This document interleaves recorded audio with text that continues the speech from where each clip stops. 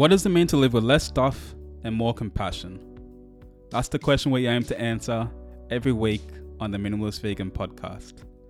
Hi, my name is Michael O'Fay and I'm joined by my beautiful wife, Marsha O'Fay, every week to discuss the intersection of minimalism and veganism, in addition to weekly recipes and articles, all of which you can find on our website, theminimalistvegan.com.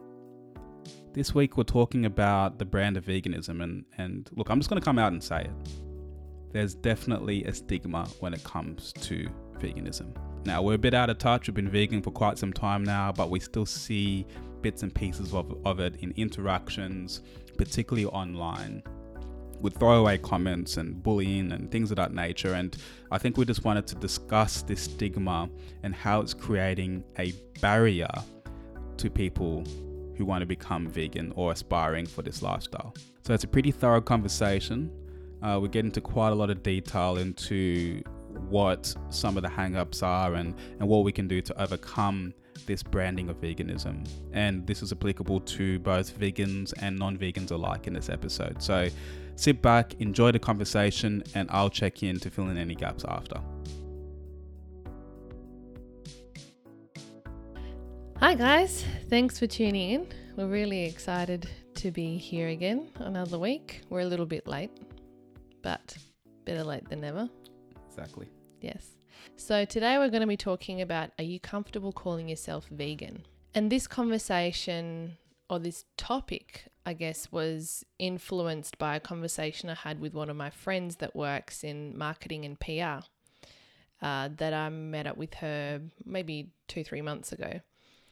And until that point, I hadn't really thought about how veganism is portrayed even just to my friends and people around me, like how they see the movement. And so I thought that it would be an interesting topic for us to actually discuss on the podcast and just break down the reasons and why people are struggling to call themselves vegans, and what we can do to help make that transition more approachable for others. Yeah.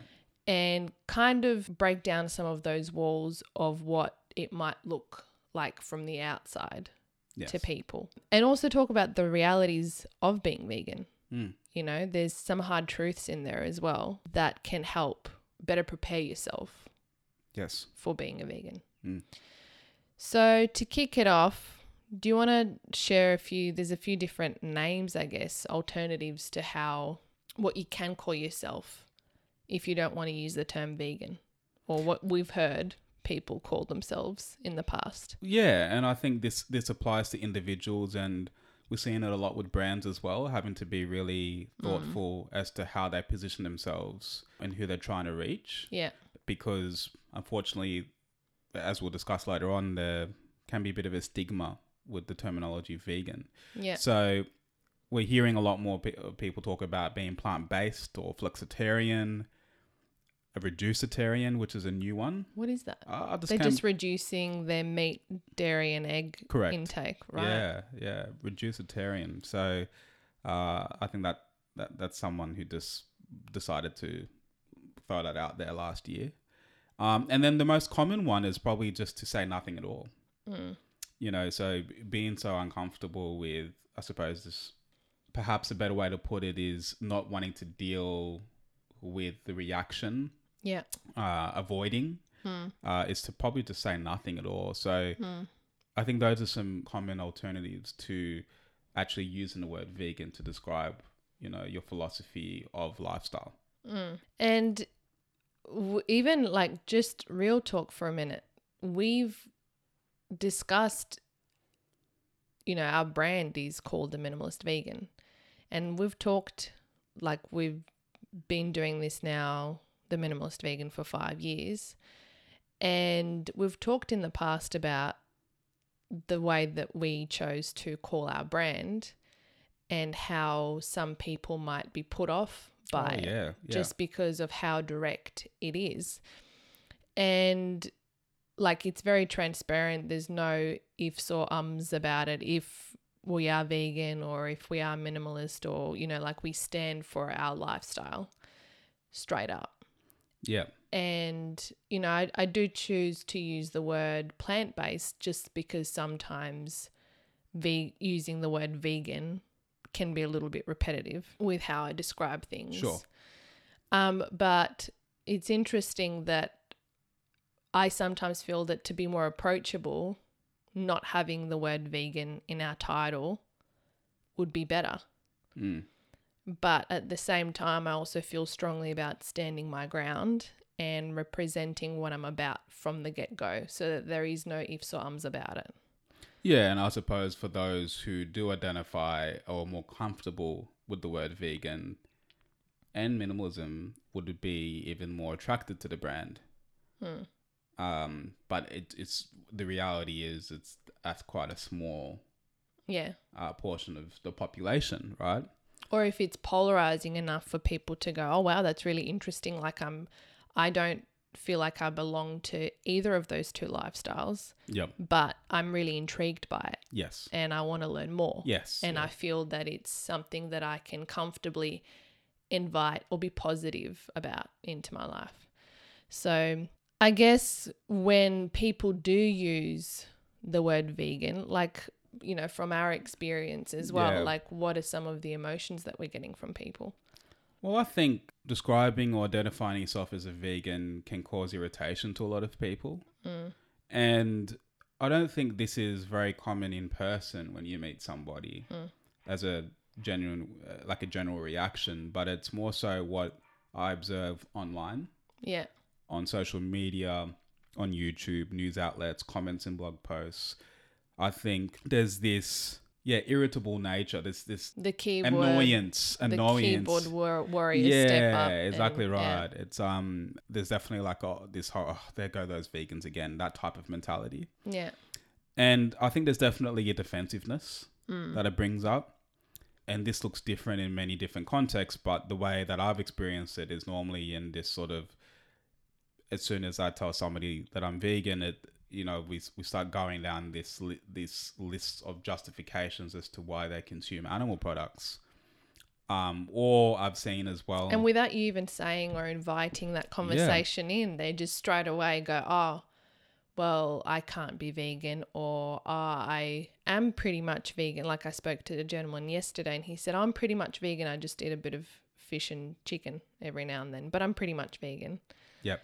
And I didn't say anything to that, but it's just like people feel like they need to justify their actions, but they're also very intrigued by it too. Yeah, for sure. In the defensiveness as well, there's what I've seen is that people can put each other down. So some people react with humor or putting others down when they're defensive. Yeah. It's just a natural reaction to that type of confrontation. And like, you hear these really popular jokes amongst the vegan and non-vegan community of, there's one that I found that says, how do you recognize a vegan at a dinner party? Don't worry, they'll tell you. Yeah, there's things like that to make a bit of fun and a bit of, I suppose people just do that to sort of poke fun and take something that's quite serious and lighten it up and sort of dismiss it. But at the same time, it's kind of true. Like you're more likely, especially at a dinner table when you're eating, if someone's not eating, if there's meat and dairy on the table, it'll be obvious that they're the vegan. Yeah, of course. And it opens up a conversation. And I know that every time we eat in a public place or with family and friends and stuff, and we have it, they're not aware that we're vegan, or they do, but we haven't had that discussion with them, it's a point of conversation. Yeah, it feels inevitable, doesn't it? Yeah.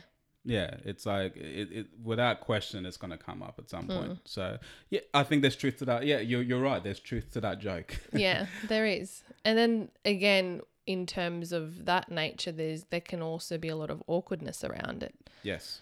And people, if you do say that you're vegan, they quickly try and change the conversation because they just don't know what to say, or they just feel uncomfortable about the whole situation because they feel like they're being judged for not being vegan or for the choices that they're making, or they're literally just putting a piece of meat into their mouth as you're talking about veganism. Like it can get quite awkward.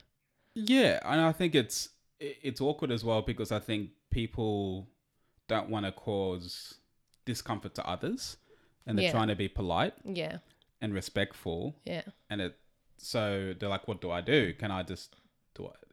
If I eat Can I this, eat if I my eat this, food? am I disrespecting this person?" And Yeah. so I think it actually comes from a really positive place. Yeah. But it's like, what do I do socially in that situation? Like, I know that there's people that won't eat meat in front of me out of respect. Or if they do, they feel really embarrassed about it. Even if it's dairy, like they just feel uncomfortable. Really? Yeah. There you go. So typically it's just this whole like, I'll just hide in my corner. Like I remember at one of my previous jobs, they would never openly share their like lunch with me or like, show me what they have for lunch. They'll always be poking around seeing what I have, but they would never Wow. openly, like they'll go and hide in a corner to eat their food because they almost feel ashamed that they brought chicken or something to work when I'm around. That's hilarious. It's so it's interesting. interesting. It's like somebody having a smoke. It's like, oh, Yeah. sorry. Do you mind if I just? It's okay. Yeah. Do you mind if I just light up right here? Yeah. Do you mind if I just have this sausage roll or this piece of cheese? Sorry, I'm so sorry. So it's really interesting to see people's reactions, but I think I haven't had that same experience. I can't say. yeah. Well, I think, you haven't in your previous jobs. People feel awkward to eat something in front of you. Because I'm part of larger teams and the majority are consuming animal products, Yeah. so that is normal and Yeah, accepted in I that guess type of it's- environment. I think if yeah. you work in a very small team, particularly in the teams that you've been in, where it's like sort of around alternative health and different ways of thinking, Yeah. I think there's a lot more of an openness to veganism in that type of community. Yeah. So I think the That's self-judgment or judgment to others is probably felt a little bit more than in the environment I've been in. Anyway. Yeah. And I mean, honestly, it comes down to the company. Yeah. How people react. It comes down to your relationship with that person and Yeah. who they are as a person Yes. and how they perceive veganism before you even have that interaction with them. And I think that veganism as well is becoming more known. Like if we had the same conversation with people that we do today, 5-6 years ago when we were first becoming vegan, there would have been much less people that knew what veganism meant. Yep. Whereas there's more people now on a global level that understand what veganism is. Yeah. Just due to its increase in popularity and, the media and social media and all of that sort of stuff. Yep. So now we just wanted to transition into talking about the 5 reasons why people are struggling with veganism and calling themselves vegans out in the open, or even just to themselves, like they don't want to pigeonhole themselves with this particular term. So and could I just say quickly, like we kind of touched on this in the Owning Your Identity episode, which I think was episode number 31. yeah, But really, when you look at how that was positioned, we're looking at veganism as an identity from a sense of clarity in terms of what it is versus minimalism, which comes with a lot more ambiguity. yeah, And this is more about how calling yourself vegan has actually become a bit of a legitimate barrier yeah. to becoming vegan and encapsulating that whole lifestyle because of the stigma around it. Thanks for adding that. No problem. So I guess to most people, and it used to be to me as well, veganism is seen or perceived as something that's extremist. And I used to think that way too. Yes. Like, especially if you are used to eating with every single meal meat, dairy, or eggs. Yep. And then to take those things out. And then on top of that, to add that layer of the lifestyle approach. It's not just food, it's, how you live your life and what you choose to support on a global level. That people think that it's extreme because as well, back in the day, they would then go to saying, well, we used to be hunter-gatherers and, all of these things in history to them would point to the fact that we should continue on the way that we are. Yeah. And that it would be extreme for us not to be that way. Yeah. So, and the term vegan was only first, I mean, when you look at a lot of different things in history, was only coined in 1944 by a man called Donald Watson. Which wasn't that long ago. No. So, and I think I didn't even know veganism existed for majority of my life. Yeah. I guess for me, I was more aware of vegetarianism because my dad was a vegetarian my whole life and my mum was on and off as well. But I didn't realize that there was people that didn't eat dairy and eggs as well. Yeah. So we're talking only about 70 or 80 years ago, which is that's under That's 10 nothing. decades ago. Like that's Yeah. not nothing at all in the big scheme of things. And I think particularly in the 1940s, vegetarianism wasn't even that popular. Like it wasn't even that well known. So this term of veganism was at the time perceived as extreme. And I can see how it's still perceived that way. I mean, we've talked recently about how we have limited access to internet at the moment. So we've been watching a lot more free-to-air television, satellite television, and we've been watching the cooking channel quite a lot. And 99% of the recipes contain animal products. So there's every now and then there's like, oh, this meal can be made vegan. But there's never really exclusively any vegan dishes. So this has really helped us to get outside of our bubble to recognize just how rare it is to even see content at that public scale around veganism. So the moment that, there's a dedicated cooking channel on free-to-air television, that's probably going to be considered pretty extreme, right? Because it's just not normal. So I've heard of vegetarian TV shows in the past, but they don't typically tend to stick around for too long. And if I do see vegetarian TV shows, I get super excited because it's like, yes, it's going in the right direction. But it would be really fascinating to see how many people would tune in if there was just a purely vegan show that wasn't labeled as a vegan show. Well, that's the thing, right? Because there's that stigma. The networks would have to be really creative and specific as to how it's positioned. So, I can see how that would be off-putting. Seeing the vegan movement as something that's extremist would be a barrier. Yeah. Right, because the fact that you will then all of a sudden become a minority in your behavior could, put a target on your back, make you feel uncomfortable, isolated, all those other things that come with being extremists. So in many ways, you have to have a lot of self-confidence. You have to have a lot of self-belief and belief in what you stand for. Yeah. Because otherwise, if you can be swayed easily, then it's just, obviously, you're not going to be vegan for too long. Yep. But I think it's important to understand why you're doing it before you start talking to other people so that you can feel more confident and stand your ground a bit easier.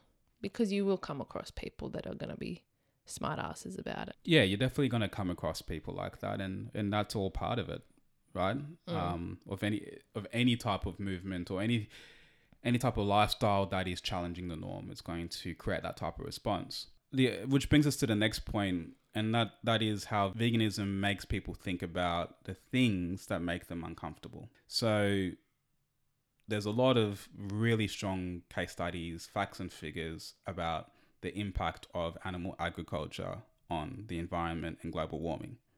Pretty confronting stuff. Yeah. There's also lots of really vivid footage with animals being slaughtered and being mistreated and exploited floating around the internet and media, which is pretty confronting once again.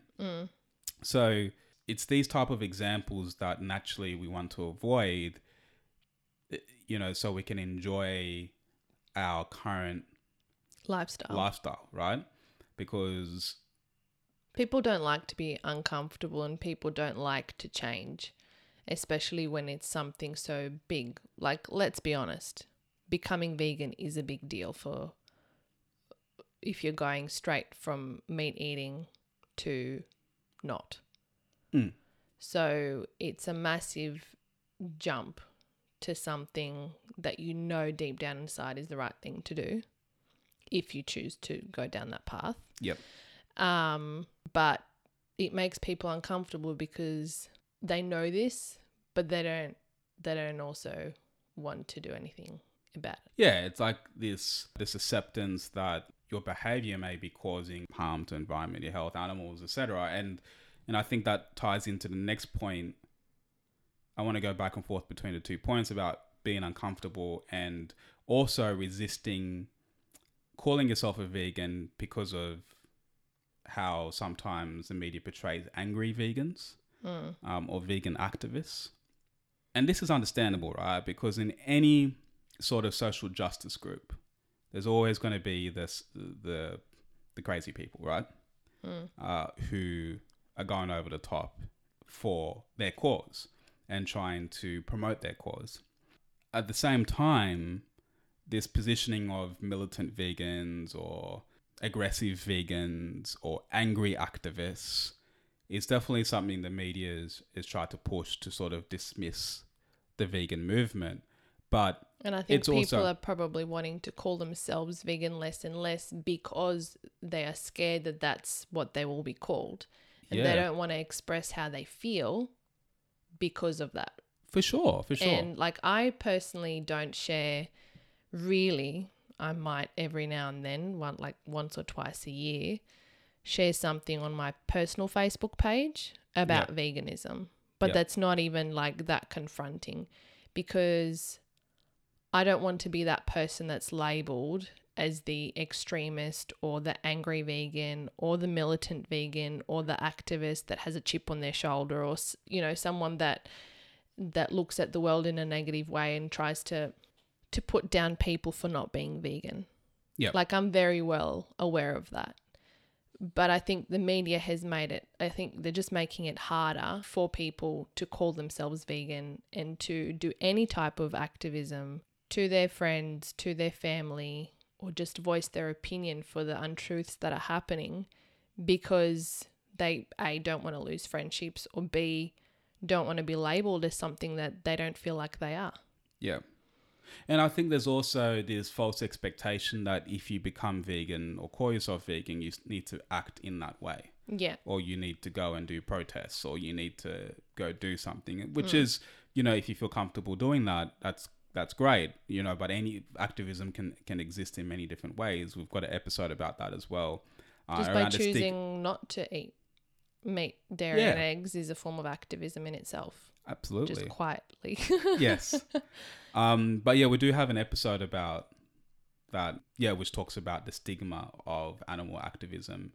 And I just remember having a realization in that episode and thinking about like all the introverts that are part of these animal activist groups who really don't like confrontation and being around people, but are doing it just because they're trying to do what they can to remove the exploitation of animals.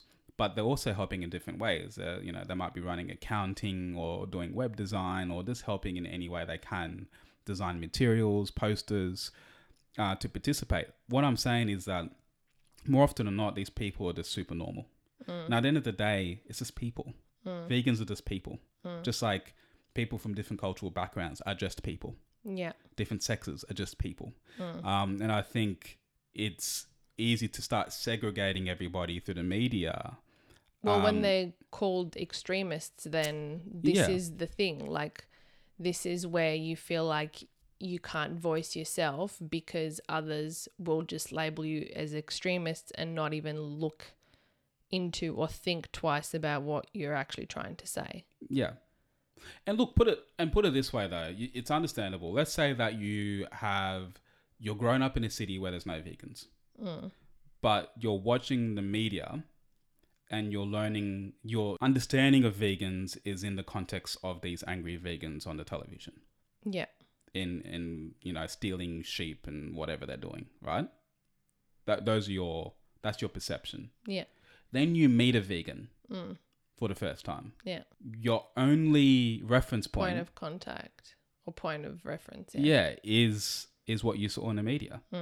So you might feel uncomfortable interacting with a vegan now. Or you're wondering, were you that person that was stealing that sheep? Yeah. Or then let's say somebody sends you a resource. They send you a documentary or something, right? For you to learn about the environment, your health, animals, and you watch it and you've been quite influenced to maybe consider a vegan lifestyle. But your only reference point is this portrayed idea of angry vegans, militant vegans. You're going to have a lot more resistance if you don't want to be perceived as that type of person. Yeah. So these are very, very real barriers that are happening with this terminology and what it represents, like the brand of veganism. So, and the other one that I know really rubs people the wrong way to call themselves vegan, even just based on principle, is that veganism can come across as like self-righteous. Yeah. Like they're these purists that are just at a different level in like terms I'm of better morality than you. and, you know, all of this stuff. They've got egos. And I think in some ways would prefer angry militant vegans than, what, you think you're better than me because you're vegan? And that can really rub people the wrong way. You know, there's a perception of smugness and arrogance and just this aura of, I'm better than you, that is just gets people really riled up. So yes, I can understand how that could be off-putting if that is your perception of what it would mean to call yourself vegan. It's like you're subscribing to that community. And I guess it depends on who you are as a person, that you might come across that way as well. The person that's smug, that's arrogant, that feels or makes the other person feel like you're better than them. That's a good point. You might have that level of self-awareness where you recognize that in yourself. Yeah. And if you were to then become vegan, the concoction, the combination of that could be pretty terrifying for those around you. So that could be a realization. Yeah. And the last point that we wanted to make on this was that depending on maybe even the stage of life that you're at, you know, what age group you fall into, what kind of culture you're in, you know, whether you're in a farming community, whether you're in a city, like there are different barriers as to how you might think that people around you will see you if you say that you're vegan. So you might be scared of being bullied because you're different. And right now I'm putting myself in the shoes of a 10 to 15-year-old boy in high school that's vegan and it's being bullied by the boys, or by, let's not be sexist, by their peers because they're different. They don't eat what they eat. And again, it can come across as I'm better than you because I don't eat animals to them, or they feel like they're being judged for eating animals. So, and in preparation for this podcast episode, I did a little bit of research and a few articles came up in particularly boys being bullied in that age bracket for being vegan and for standing up for themselves, you know, being told to go and eat grass, having meat sandwiches thrown in their faces. You know, it can be quite isolating because high school or just school in general is already difficult. Yeah. And like, could you imagine dating? Like the pressure of dating is like, oh, don't date so-and-so because they're vegan. Yeah. And then that spreads as a, what's up? Gossip. So I couldn't even think of the word. Yeah. And then there's gossip around this. Oh no, he's the vegan person. He's the vegan. Don't stay. Like he's the hippie. He's the weirdo. Yeah. Like don't associate yourself with him. So I find that it can be quite isolating. I'm surprised you found that in your research, just because I just would have thought in this day and age, particularly that age bracket, would have been a little bit more aware, I suppose. Again, it depends on the community. Yeah, right. Like a couple that I was looking at, they were mainly in the farming communities. Right. And so where, you know, agriculture is pretty much their livelihood. Like animal agriculture, yeah. Yeah. So they they would get bullied, and it can be really isolating. And I'm even thinking for schools, because we don't have this in Australia, not that I'm aware of anyways, where you have, you know, you've got your lunch breaks and tea breaks, and you get food provided by the school. Yep. So if you're in a school where you have no choice of what you're given as a meal, and you're vegan, and 90 to 100% of the food is not vegan, what are you going to do? You have to isolate yourself. You have to bring your own lunch, or you have to, you know, get your parents to write into the school to say, you need to provide vegan options for my child. And then again, they'll get teased because they'll be eating things like vegetables that most other children won't, you know, at that age. I mean, I'm really generalizing here. Yeah. But speaking of teenagers, they mainly eat. I don't know. Yeah.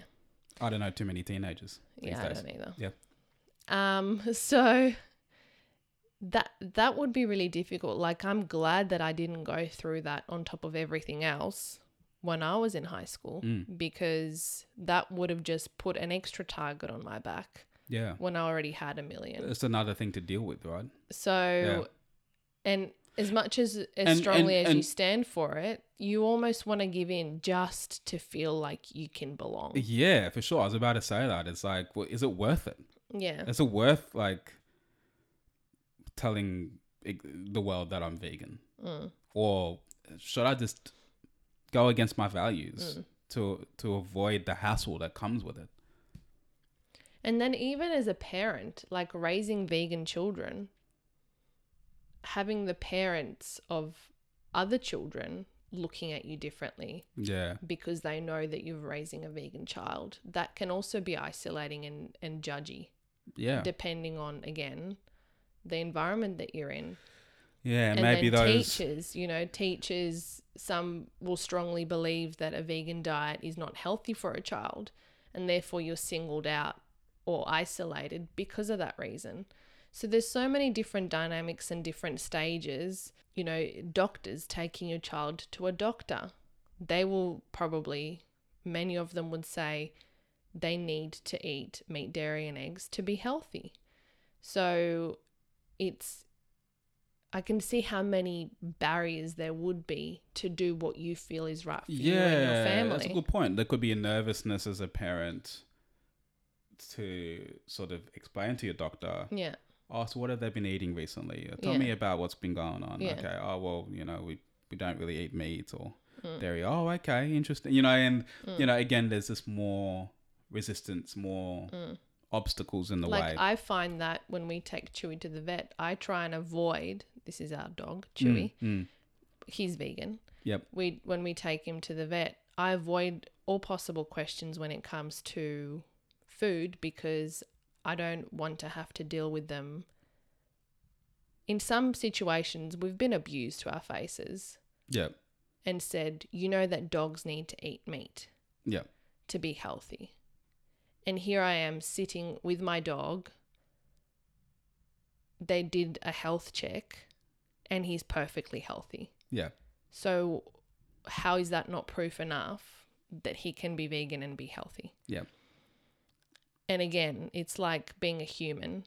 Yeah. You can be a junk food vegan, you know, like anyone can feed their dogs rubbish food that's vegan. Like, if you do your research properly and you find the right food for your dog and they get all of the nutrients and everything that they need, they can be a thriving vegan dog. It's very different. I think the pressure of the vegan stigmatism is far more apparent when it comes to judging people who are responsible for other beings, right? Yeah. So this is parents with young children or people with pets. Yeah. You know, there's far more judgment around, oh, well, okay, you've made that decision for yourself. Yeah.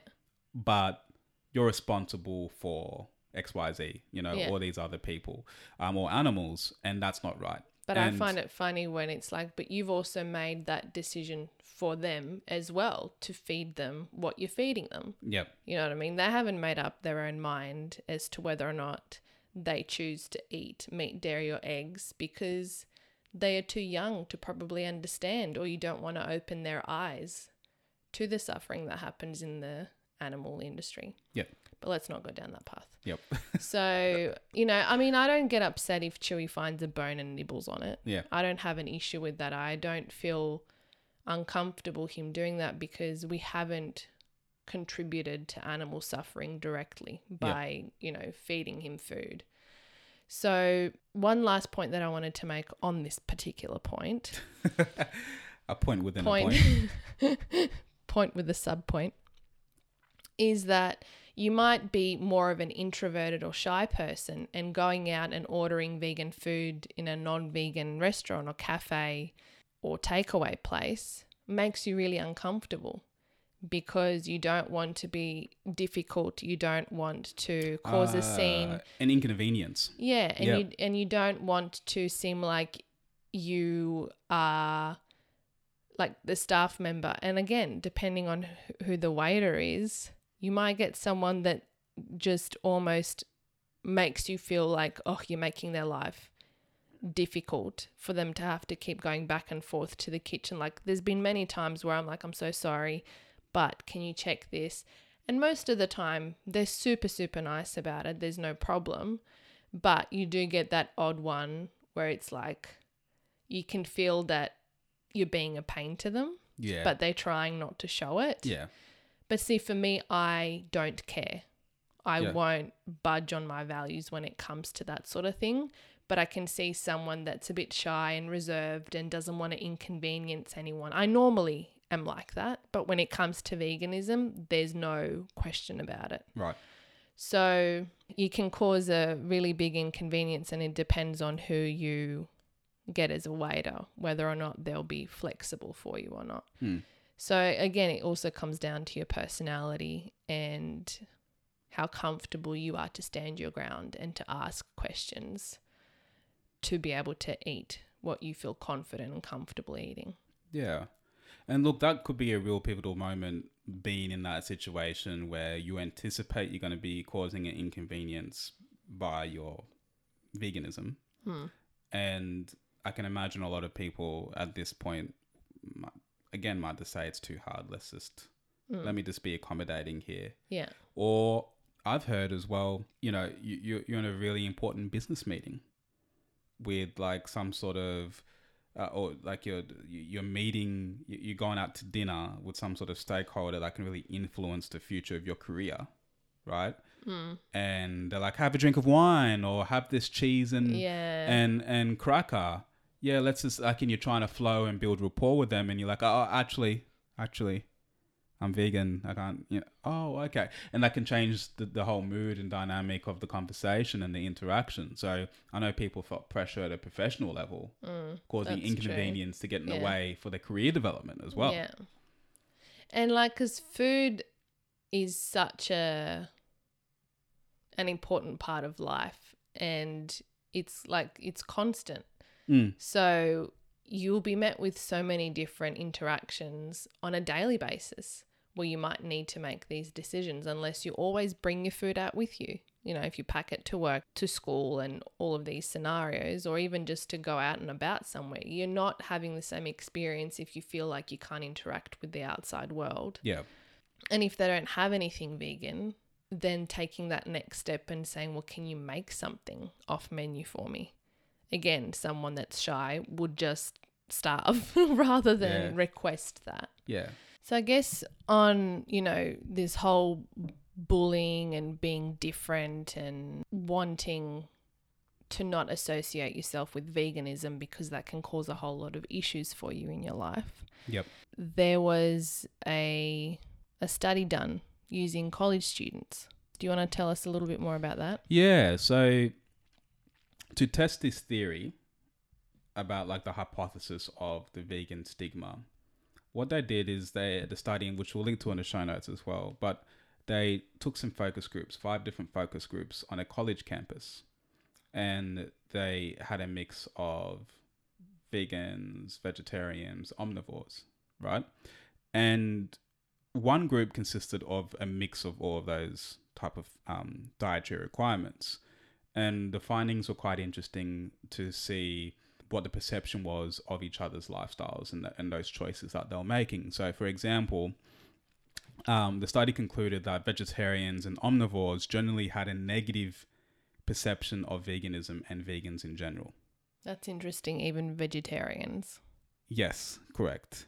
So describing them with terms of, okay, so the vegetarians and omnivores would describe vegans in terms using things like pretentious to aggressive, right? Some of the things that we've already talked about.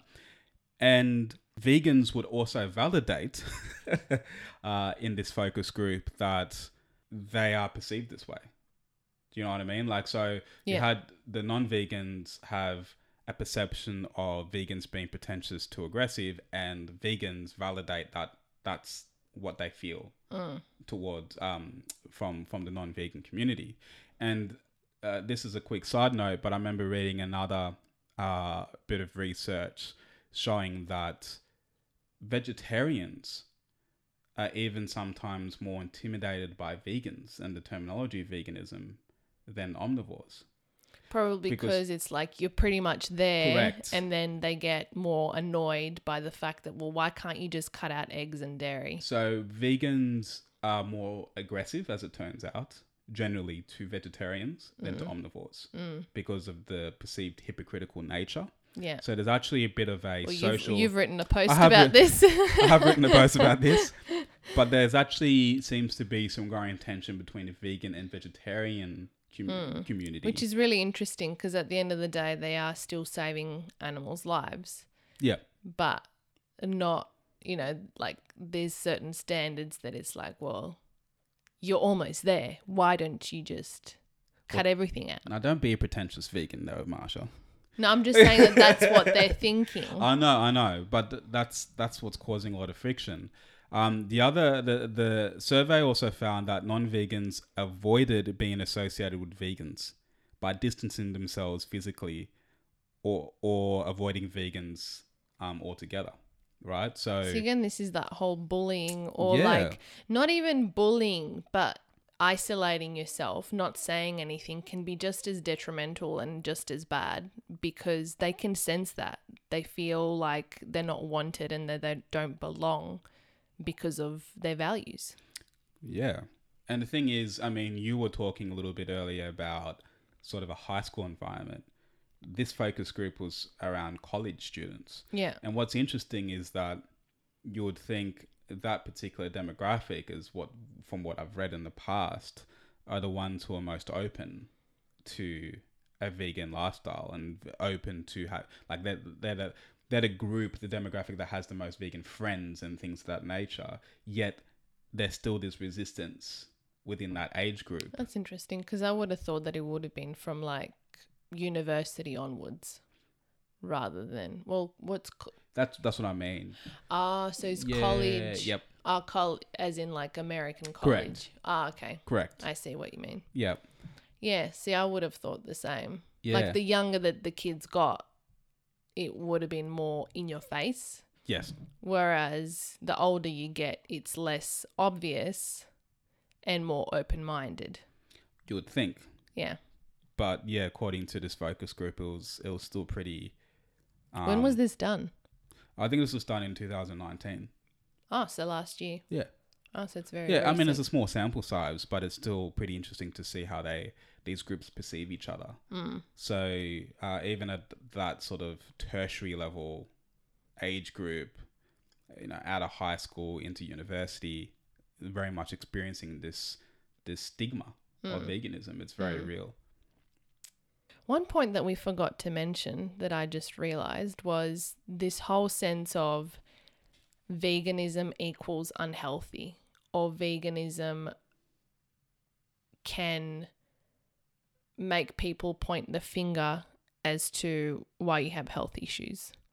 So for instance, you might not want to call yourself vegan because if you get the flu or if you have a low immune system or if you have health problems of any sort, people will automatically say, oh, well, it's because you're vegan. Yeah. And I've had those looks before, particularly from doctors, because I have low iron. Yep. But I've always had low iron, even before I became vegan. Yep. So it's interesting how that automatically is called out when in many cases it's not even due to the fact. But then, ironically, if you're incredibly healthy or you're physically performing well, we've also seen the other extreme. Yeah. Where people are wanting people to ask them questions about, oh my God, you're so fit. What do you do? Oh, I'm vegan. Yeah. Oh, it's all because I'm vegan, and so it's interesting that it's used both ways. Mm-mm. It's like it's used by vegans to further the cause, to show that, it can be positive. And then you've got non-vegans waiting for you to like sniffle. To drop the ball or not appear as indestructible as you should to point the finger at you. So that's a really interesting point. And I can see that being a barrier to people sort of owning that identity of a vegan to avoid those confrontational situations. Yeah. So how do you start feeling comfortable calling yourself a vegan?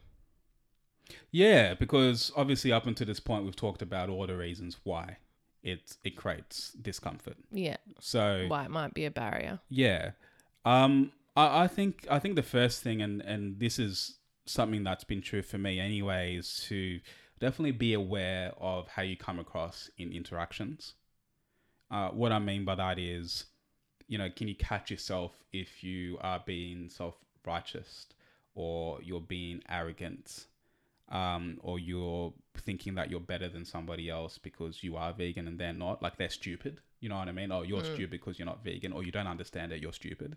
Like, are you bragging about the cause, or are you being humble about it? Are you asking more questions than you are just talking? Like, these are all some things to think about.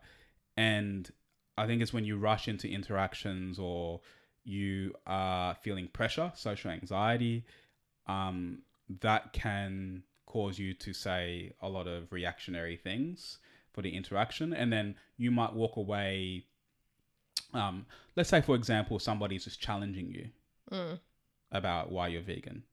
Like the same old arguments here. Where do you get your protein? Where do you get your iron? Where do you get your calcium? But plants feel pain too. You're killing insects with avocado crop. Like all the things that you normally hear. And let's say you can't answer those questions, or you're under pressure to answer those questions, or it makes you feel frustrated and you get defensive yourself, then you walk away from the interaction feeling like you haven't. Why did I even open it up? I didn't I didn't do justice to veganism, or I feel bad, or am I stupid for doing this, or all this self-doubt that comes from that interaction. So I think it really helps to think about your interactions in advance, just generally. It's not like you need to go role play in a mirror or something like that. But what I mean by that is, first, it's being really humble. And secondly, I think it's just about keeping things really simple. And it's about being as non-judgmental as possible. And I think there's only this answering questions people might have, and just bring it back to sort of why you've made the decision.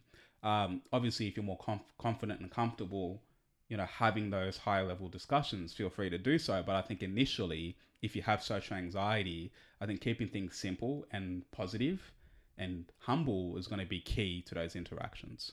Yeah. Yeah, because as soon as you come across as self-righteous and you also don't know what you're really talking about, that's like a recipe for a bit of social disaster. Yeah. And then obviously with more time and practice, you will feel more comfortable and confident calling yourself a vegan. Yeah. Yeah. And that leads us to the next sort of point, is to try and refrain from judging non-vegans. Yeah. Again, it's that whole being aware of the conversation, of how you're coming across to the other person. And this will only encourage them in not judging you back. Yes. If you're not being judgmental of them, that's not what you're going to get back. It's like you're sort of putting a mirror out there. Yes. To yourself. Yeah, acceptance, like you know, because that's the opposite, right? Is how Yeah. do you proactively show acceptance? How do you make somebody feel comfortable regardless of what decision they've made as quickly as possible? And that's not easy it's sometimes not as well, easy. especially at the beginning of your journey when you're a little bit more riled up about it. And I think it's easier. I think when we think about these situations, we often visualize an interaction between two people who don't know each other. Yeah. But actually, a lot of this tension comes from interactions with people you know really well, Yeah. friends and family. Yeah. And I think that's where the judgment is hard to fight off. Yeah, I mean, I've been guilty of judging others, not to their like I don't say anything, but In your face. but particularly with those people who are quite consider themselves to be like really compassionate and care about so many different rights, but then Oh, I've heard this. yeah, and then like getting just so frustrated, like billions of animals of wildlife have died in these Australian fires. Yeah. Like as they're eating a piece of fish or steak or like that stuff is hard to not kind of judge. When it's just like you've seen their emotion, like it's like such real emotion. They're there with you. Yeah, But they're not. So I get it. So, but I think it's actually really important to just realize that the intent is actually really positive. And the fact that people are choosing to care about any animal suffering is actually a really positive thing. Yeah. Regardless of those day-to-day behaviors and actions, I think there's a skill in being able to separate that. And then also being able to separate that and be like, look, this is your friend, this is your brother, sister, mum, dad, husband, wife, whatever. That these are people that you love, you know what I mean? So that needs to come first before and it's the conditioning. judgment. Like if you remind yourself that it's the conditioning from the day that we're born, that you eat these animals and these ones you look after. Yeah. Then you will understand. And again, it might not be how you were. Like most of us weren't born vegan. So we used to, you'd have pets or you'd see wildlife and you'd cringe every time you drive past a dead animal on the street. Yeah. But yet you're driving with dead animals in your car on the way home. Yeah. So it's just kind of being compassionate and understanding towards those people as well. For sure. Again, as you said, they are saving animals' lives and being compassionate to a degree as well. So yeah. Yeah. I think it's worth celebrating. Yeah, of course. Yeah, and I think it's just reframing that in your mind. Like I think that's where there's a lot of tension between vegan and non-vegan communities is everyone's trying to catch each other out in hypocrisy, right? And it's like, I got you. Yeah. So I think it's just removing that and just looking at that intent on face value and accepting that is key. The other point I just wanted to make is like try to find examples of just normal vegans, like just normal people. Right, in terms of removing that idea of what a vegan looks like or what they talk like and what they do, is go out and try and find people who are vegans who are maybe similar to you and in your outlook of life outside of veganism.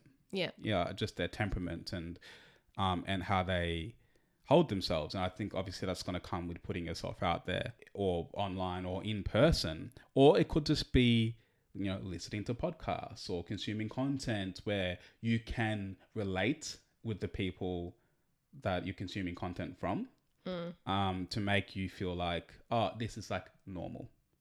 This doesn't have to be some super different thing. Yeah. It's really normal to just not consume animal products. Yeah. It's not a big deal. Yeah. So I think that's definitely going to be key to removing that stigma for calling yourself vegan. Definitely. So I guess the last point that we wanted to make was for the fact that we are aware that probably a lot of our audience are non-vegans. And what does that mean? Yeah, with this stigma. Because Yeah. I think for all of us to sort of operate in a level of comfort about this label, I think, there's definitely some things that the vegans or aspiring vegans need to be aware of to make themselves more comfortable with that transition. But I also think that if you're not vegan and you're listening to this, it's going to be really helpful if, for example, you can start to see some of the signs that vegans see, particularly when it comes to the media. So, for example, if you're seeing these militant vegans on interview shows and you're seeing examples of how vegans are being portrayed that is extreme or angry or a nuisance, it'd be really encouraging if you can maybe look beyond that for your perceptions and know that there are definitely other types of vegans out there. I think that would be really helpful from a empathy and an acceptance standpoint when you do then interact with somebody who's vegan or someone in your family becomes vegan, and you're able to help them on their journey to make them feel comfortable with that decision, because you've removed that bias. Yeah. So I think that's going to be key. I think another thing as well is I think it's really healthy to ask questions. You know what I mean? And I think I've interacted with people who are not vegan and they find out that I'm vegan and I can see that they're hesitating. They're like... The whole demeanor changes. Yeah, they're like, oh, okay, I'm really... Like, I can see they're really curious and they want to ask something, but they're like, oh, I don't want to make them feel uncomfortable. I think... But they're also not sure, like, what can be considered rude. Yeah, absolutely. And I think that asking questions and having positive debates, I think the key word is positive, is really healthy. Yeah. Because that's how we expand each other's perspectives. Yeah. Vegans can learn from non-vegans. Non-vegans can learn from vegans. Yeah. That's human growth and development 101. Yeah. So I think just wrapping that in positivity and genuine curiosity rather than interrogation and justification, or asking questions only so you can say something rather than listening. Yeah. It's like you're almost asking them questions because you know the answers that they're going to give you, so that you can, okay, yep, they've made that point, now I can attack. Yeah. Like I've asked them so that I can position this so that I can dig into them. Yes, for sure. So yeah, that's going to be a big thing if you're not vegan. Last couple points is catch yourself if you're feeling defensive around a vegan, because that is really interesting. When I wasn't vegan and I heard of vegans or whatever, I didn't feel defensive at all. I couldn't care less. I'm like, okay, like vegan, that sounds crazy. And they can just do, okay, that's fine. You do you, I do me, and that's that. Yeah. But I feel like if I was a bit more connected or aware of the impact of my habits, and I consider myself to be more ethical, compassionate, or whatever word you want to use, I'm more likely to be defensive in that context. Yeah, and it's interesting, like... Do you get what I mean? Yeah. Like, if you're a bit more further along, you're likely to be more defensive, and I think that's actually a really clear signal that, like, you need to listen to yourself. Why are you feeling really defensive? Because I know people who just don't care, like, they don't feel defensive at all. They're like, okay, cool. You're vegan. Next. And... Again, it comes down to the individual. It does. But I remember, like, for me, it was... I respected vegans a lot. Right. Because I thought that it was admirable what they were doing. But for me, it was like, well, I almost felt that I needed to justify my actions as to why I wasn't there. Yep. Because I had a lot of awareness, but it wasn't so black and white that it was like, no way. Yeah. Am I eating animal products ever again? So again, it comes down to you as an individual, but being self-aware and how you react and respond is really important. Yeah, no, if you're more sensitive than not, or you're more pragmatic, and just recognizing how you're likely to respond. And last point is to build, if you're not a vegan, okay, put it this way. What am I trying to say, Martha? I don't know. What am I trying to say? Okay, so we've been to countryside Slovenia. Yeah. You've had a family friend who's never seen a black person before. Yeah. Right? Oh, she's so cute. Yeah. Yep. So she saw me. Yep. And almost fell over. Yeah. She's in her 90s. I was like some rare Pokemon. Right? Now, if this older lady was to have spent most of her life around black people, would it have been a big deal? No. It would just be like, yeah, nice to meet you, Michael. Correct. Not that she speaks English, but yeah. And no, I'm not claiming that she's racist. She was lovely. She's Yeah. just she's never actually seen a black person in real life before. She was amazed. Yeah. I think she wanted a picture with you, and Yeah. she was super cute. That's a great reaction. I mean, it could have been the other way as But well. it also depends, like it depends on the person. You Yeah. could have easily taken offense. I could have taken offense. She could have been like Offensive. offensive. Yeah. Like, so there's all these things. Now, and I think it's the same with vegans. If there's so little vegans that represent the global population at the moment, they are pretty rare. Yeah. And I think as a non-vegan, it's important to mix and mingle with the vegan community so it becomes more normal. Yeah. And it's not like, oh, you're a vegan, I don't know what to say, I feel uncomfortable. Yeah. What like, Yeah. are they judging me? Am I judging them? Yeah. It's like, if the more vegans you know and you interact with, the more comfortable you're going to be, the more comfortable vegans are going to be. Yeah. And Yeah. that's it. That's all I've got. I'm done. Drop the mic. All right. No, that's a good point to wrap it up on. I think, honestly, it just comes down to self-awareness and being comfortable and confident in what you stand for. Yeah. At the end of the day. So, cool. All right. Let's wrap it up there. Sounds good. Thanks for tuning in, guys. We hope that, vegan or not, that you got something out of this and that you can take something away. And if you have anything to add, feel free to drop us a line on social or in the comments for this podcast episode, or shoot us an email. Michael will do all of this after. But yeah, we hope you have a lovely week, and we'll see you. We won't see you, but you'll hear from us again next week. Sounds good. Thanks for tuning in, guys. Thank you. Bye. Bye. All right, guys, episode 48 of the Minimalist Vegan Podcast. Almost at 50, which is really exciting. But did you enjoy it? Are you comfortable calling yourself a vegan now? Or if you're not vegan, are you more comfortable and or accepting of the brand of veganism? That's our hope. That's our hope with this conversation, that we can start to remove that stigma. Vegan becomes something that's incredibly normal in our culture.